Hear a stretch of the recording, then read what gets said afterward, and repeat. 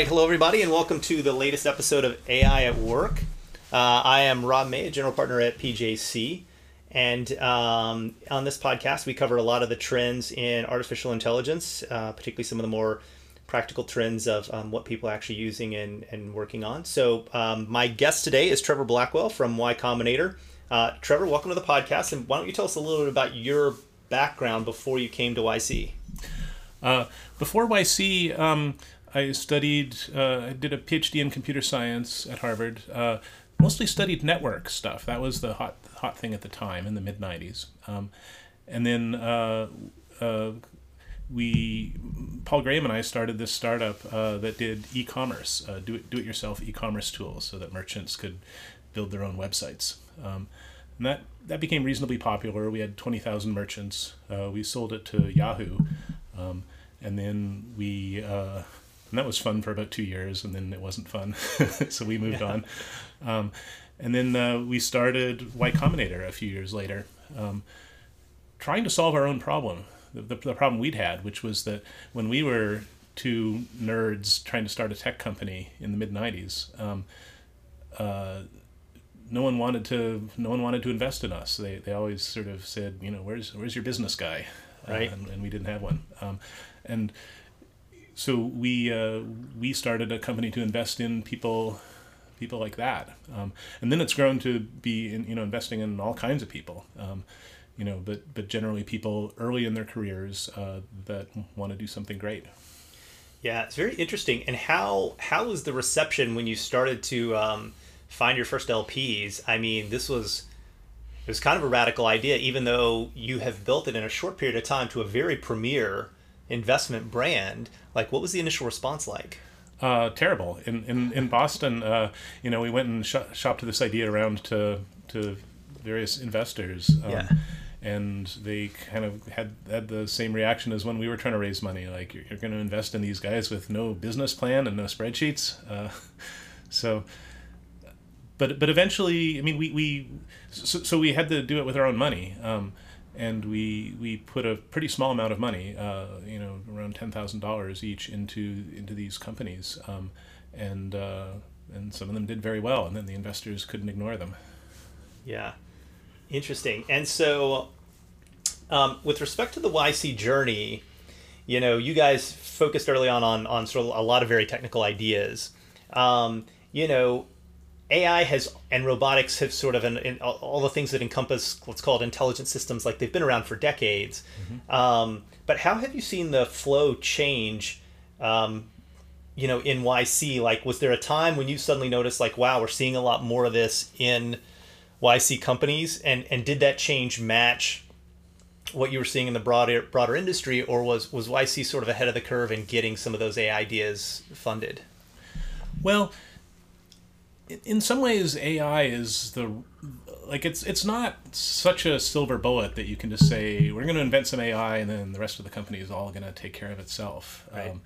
You have to start with what it's doing. And often at the beginning, when the volume is small, you can just cheat and use people. So a lot of companies started that way. The long-term plan is it's going to be fully automated. But when they've only got 10 or 100 customers, they can just have some people in the background, and that's a good way to build a business, because you can figure out what the service is supposed to do.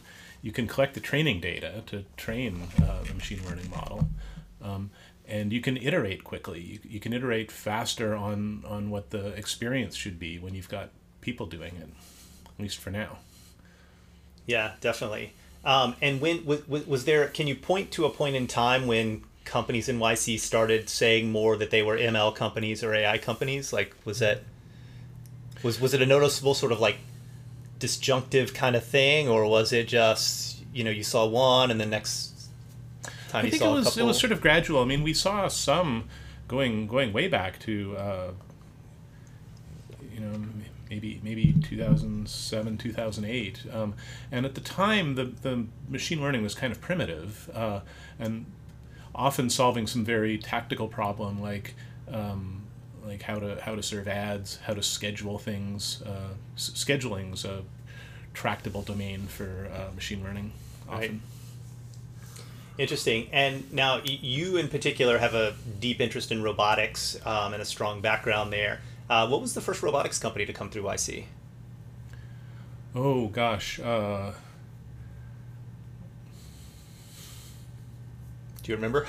You got, yeah, there was one that was making sort of a animated conversational partner, and it was a tabletop thing, and it had maybe 6 motors or so, and it was sort of like a hand puppet that would talk to you, and they struggled to find out just what problem it was trying to solve. You know, sometimes the thought was around reminding people to take their medication, you know, for seniors. Sometimes it was around education for kids. They never quite found the perfect application. And many of the applications didn't really need the robot part. You know, right. It could have been just a voice assistant or a video screen, and that would have been would have gotten rid of the manufacturing challenge. Yeah, very, very true. How do you, when you look at how robotics in particular as a sort of subdomain of AI has changed, one of the theses that I am investing across is this idea that I have started to see companies whose robotics companies that sort of look economically like software companies. And they do this because a lot of the parts, robotic arms and a lot of the navigation or locomotion have been standardized to the point that like you can just buy those, release those pretty cheaply, and then you're really just a software company building that out. You know, do you have any strong theses or things that you've seen in the market around if that's true and if that's becoming the norm? Is it still as expensive to start a robotics company as it used to be, or are there still lots of opportunities to do sort of full stack robotics, like the hardware and the limbs and everything? I think full stack is very, very hard. You know, like being a robotics hardware company can be a good business, and being a software company can be a good business, but trying to start both of those businesses within a startup at the same time is I think a fool's errand. The rhythms are so different. You know, the schedules are different. You can iterate software every day, but hardware requires, you know, planning months out, and so it's just a completely different set of different company culture, different set of skills. So, you know, I look forward to seeing both kinds of companies and you know, hoping they can find ways of working together so they can share the profits. Yeah, and what do you think are some of the things that, some of the pressing problems, applied problems that need to be solved in robotics in the near term to really turn that into the industry that I think we all think in the back of our minds it'll be someday, but sort of hasn't become yet? You know, it's just very, very hard to write robot software that does anything useful. You know, we've seen robots do a bunch of things. We've seen them walk and open doors. Boston Dynamics has a bunch of really impressive demo videos. And each of those little skills the robot has is a result of months or years of a team of PhD control theorists trying to make it work and tweaking all the feedback parameters. So it's very low productivity. And so when you see a robot do something, you know, I mean, we've seen lots of robots that do one thing or two things or three things, but I've never seen a robot that does 1,000 things. Yeah, and it would just take too long. And part of the answer, I think, is tools. You know, video games used to be like that. Video games used to have one mechanic. You know, you put John Carmack on it for a year, and you can make a thing where you can run through a maze, and it's really fun. But modern video games, you can put a new thing in every day. Something like Fortnite, they're rolling out new characters with new dances and new visuals every day, and that's because they have great tools. They start with motion capture and skinning, and you know, they have all these great tools to throw together an animated character. Yeah, and those things have to be built in pieces, though, right? The pieces of the ecosystem sort of have to develop roughly in parallel with each other. Yeah, right. I mean, right now the tools business would be a small business because there aren't that many users of it. Yeah. Have you seen a trend, being on the early side of investing? I'm interested how you think about this, and if you've seen this trend where do you believe investors are investing ahead of the sort of maybe product market fit code compared to where they would have? So let me give you an example, right? It's like as there are more and more seed investors and people are competing for these deals and the prices are driving up and people are moving to pre-seed and everything else, you could look around and say, okay, you see the rise of drones. Someday it will make sense to have a like swarm drone operating system kind of company or whatever. Like, but we don't know exactly when that time is going to be. Like, how far ahead of the curve do you think about investing in something like that, or do you have any lessons learned from YC for that? I'm willing to invest pretty far ahead of the curve, because it so often happens that when it does happen, when it suddenly does make sense, the person that's in a position to win has been doing it for a while. So often the strategy ends up being, like have some target and then start doing something, and usually the market's very small and it's often some peripheral sort of odd use case that you can find a few customers for, but then you're in the business and you can collect some of the people that are fascinated with this, build up a good team. And then when the opportunity really does come, you're ready to go. Now, sometimes that doesn't work. Often companies kind of burn out if they don't find the big prize within a few years. Yeah, well, is that where the idea came from that you guys are sort of known for, of like basically just don't die? Yeah, don't die is a really good plan for, and I mean, one of the sure ways to die is to think you have product market fit when you don't, and start ramping up your costs before the market's ready. So you when you do have product market fit, you have to go full speed, and before that you have to go slow, and it's really hard to know. That's many companies die by making that decision wrong, and it's not that they're doing a bad job. It's just really hard to know. Yeah, it's the when I coach, so I've made 74 angel investments now, right, and then 2 as a full-time venture capitalist, and I typically try to give. I never try to give founders direct advice or instruction. I try to give them frameworks to think about things. Oh, you haven't been in a situation. Here's how I would think about it. The one thing I don't have a good framework for is this idea. Sometimes people say, I don't know if we're too early or if this is never going to get there. Like, should I? You're a smart person. You're talented. There's a lot of things you could do. You don't know if you should walk away, shut this down, and focus on something different, or if you're 9 months away from the market breaking in your favor. And so I always tell founders, like, this is the one thing I do not have a good framework for helping you think through. Do you have any ideas or tips there for figuring that out? Not really. I've been in the same situation. I had a telepresence robot company, and I thought that could be a huge business, and it just wasn't taking off. I eventually shut it down, but for like years after, I thought, oh no, one of my competitors, I was worried that I'd shut down too early, and one of the competitors was going to get huge. That hasn't happened yet. So, yeah. Maybe we were a lot too early. Maybe it's never going to be a good idea. Yeah. All you can do is wait for history to judge you. Yeah. I mean, it seems like some of the things, so I'll give you an example because I traveled a lot. I bought a Beam telepresence robot so that, when I'm in San Francisco or London or New York or whatever, I can log in and I could drive around and watch my kids do their homework or whatever. And as time passed and there were Alexas in every room in the house, and my daughter got a iPod that she could video chat on, everything else, like there was a lot less need for the telepresence robot. Like I still see use cases for it, but I think a decade ago I would have said, wow, the market is so big, and now I would say the market need is much smaller because of other different sort of economic substitutes maybe. Yeah, I think they will find a need, but in niches, in managing remote industrial sites, for example, but probably not for home. It's better just to use FaceTime on your phone. Yeah. What are some of the lessons that you think AI companies in the last few years that have been through YC have learned about, like, both pitching customers and pitching investors, right? I think we went through a phase, maybe 2017, where it was like every company was an AI company because that's how you had to pitch. I think now it's more about pitching what you do, and if AI is part of the solution, maybe maybe mentioning that, but like what are some of the lessons that you've seen companies learn there?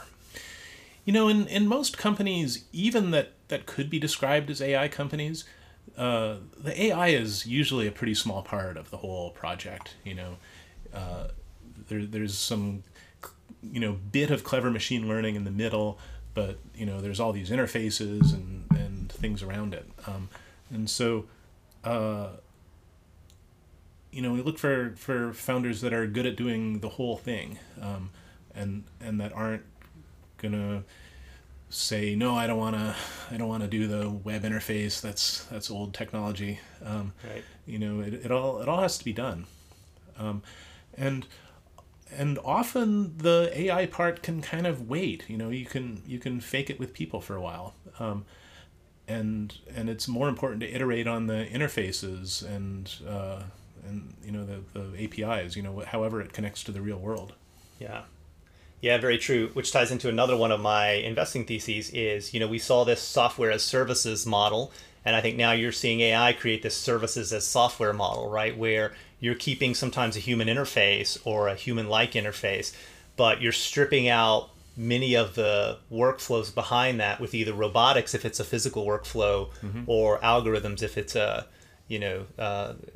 digital workflow. And so I probably one of my prototype investments here is a company called BotKeeper, and they're bookkeeping. And so they I send off invoices to email address at botkeeper.com, and I don't know if it's a person or a bot responding. They have dozens of accountants remote who do all this work. They record what they do, and as they get better and better and more data and record more activities, they start to automate those things away. And so they're half the price of a traditional bookkeeper and like 10% more accurate, like 89% versus 99%. A bookkeeper can only see so much. So if you're the bookkeeper for a law firm and they constantly order supplies from Amazon, and then you see an AWS bill come in, a lot of times a bookkeeper would classify, oh, that's from Amazon, that's office supplies. And you're like, no, that's infrastructure or hosting or whatever. And BotKeeper doesn't make those mistakes because it sees thousands of companies' general ledgers, right? So it's kind of interesting. So have definitely seen a lot of that. What are the current trends you're seeing in terms of what people are working on in AI and the companies that are applying for YC? Gosh, there's so many. I think a lot of them are companies where, 10, 20, 30 years ago, people thought, hey, it would be great to automate this with software. And then it turns out it just wasn't possible. So any kind of image analysis, there's a lot of old ideas around, what you could do if you could analyze an image and tell what was in it. People tried to build those companies, when they were just writing C code to look at pixels, and they could never figure out how to determine what was there. I think translation is really powerful. Translation can be pretty good. But there's so many interesting niche use cases for it. Translating from legal jargon to something people can understand. Just translating, not even between different languages, but just different styles. Translate from the way people write these sort of formal business plans into something like easy and fun to read. Translate the vernacular from Alabama to Boston, right? That too, yeah. Interesting. All right, so let's talk a little bit about some of the investment theses that I have around AI, and you can tell me if you like them or if they're bad theses. But one of the things that maybe you'll appreciate and you'll have seen, as a hardware guy too, is I have a very strong thesis around AI hardware, and the thesis is that I predict that it is going to lead to very big changes, although it may be hard to predict which changes, right? But the reason I think that's going to happen is we've had sort of 60, 70 years, the history of computing. We've had this von Neumann architecture. There's lots of ways to compute. We've mostly done it one way with the exception of very vertically targeted applications. And now we had this moment where GPUs were designed to run video screens, and somebody realized, wow, the way that thing works, I could hack it to train a neural net, right? Well, now you have all these new chips coming out to drive AI workloads, spiking neuron chips, neuromorphic chips, analog circuitry, things like that. I believe that as people start to program on these, they're going to have those same moments of like, wow, this chip was designed to manage this AI workload. You know what else I could do with it that I never would have thought of if I was programming on a von Neumann bottleneck. So I've made a couple of investments in this space. I'm curious as to your overall views on AI hardware going forward. I think there's huge potential, and there are going to be a lot of different winners because there are so many ways of doing it. I think the neuromorphic, sort of analog neuromorphic chips are interesting. I think Cerebras is interesting. They're building a wafer scale supercomputer that does, I don't know how many teraflops, but more than I can count. And many edge devices. The new Apple AirPod Pros have like 6 DSPs in each earbud. That's amazing. How many floating point multipliers you can cram in. And so all that stuff. It was this sort of weird world where one architecture won so much, and Intel basically won so much of the commodity computing market, and I think that's no longer going to be true in the sort of AI accelerator market. Yeah, no, I think it makes sense, right? And particularly because chips break down over their use cases outside of just pure performance are so different, right? Because sometimes you have like this, your footprint matters, how big is the chip, how much space does it take up? Sometimes your price matters, sometimes it doesn't, it depends on the application. Sometimes your power consumption matters, your heat matters, all these kinds of things. So that's pretty interesting. All right, another thesis that I'm very strongly leaning into, synthetic data. Yeah. How do you think about it, and like what are the main, like, do you see use cases as a roboticist for a lot of that? Absolutely. I think all robotics, machine learning has got to involve synthetic data and simulated environments. Almost all the certainly any kind of reinforcement learning just takes way too many trials, way too many mistakes to run reasonably on real hardware. So OpenAI has some good work in training and simulation. You can build a realistic enough simulator and do a bunch of things to make it not overfit to the simulator. They play tricks with having kind of randomized noisy textures instead of solid textures, and a bunch of tricks like that where you can train. You can have a robot manipulate a Rubik's Cube trillions of times. You would wear out thousands of pieces of hardware if you tried to do that in real life. And I think there's good work doing that in self-driving cars. You need to simulate trillions of miles, even though you can only drive billions of miles. Yeah, very interesting. And you mentioned reinforcement learning. That's the one trend from an applied perspective I have not invested in yet, because it's very, like, clearly it is super powerful and there's going to come a time for it. But like you said, it's really, really hard to find the right application that has the right economics to build a company around at this point. I'm not sure any of the things we've seen yet were the best way of doing it. What you need at the end of the day is the behavior. You need a robot or a piece of software that does something. And so you can either try and program that directly, or you can try and program a reward function and learn the behavior that maximizes it. And it's not always easier to program the reward function. Sometimes there's one built in, like if you're playing video games, there's a score built in.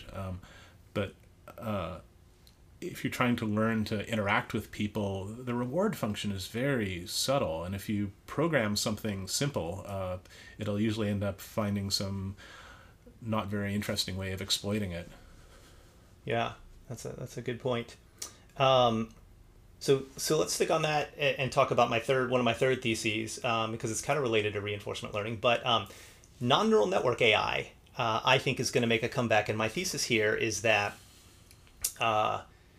the explosion of interest in neural networks and the call sort of a revitalization of investment and attention to AI also drove a revitalization in sort of symbolic logic, probabilistic programming, genetic algorithms, and neural networks have a lot of problems, right? You need a lot of data.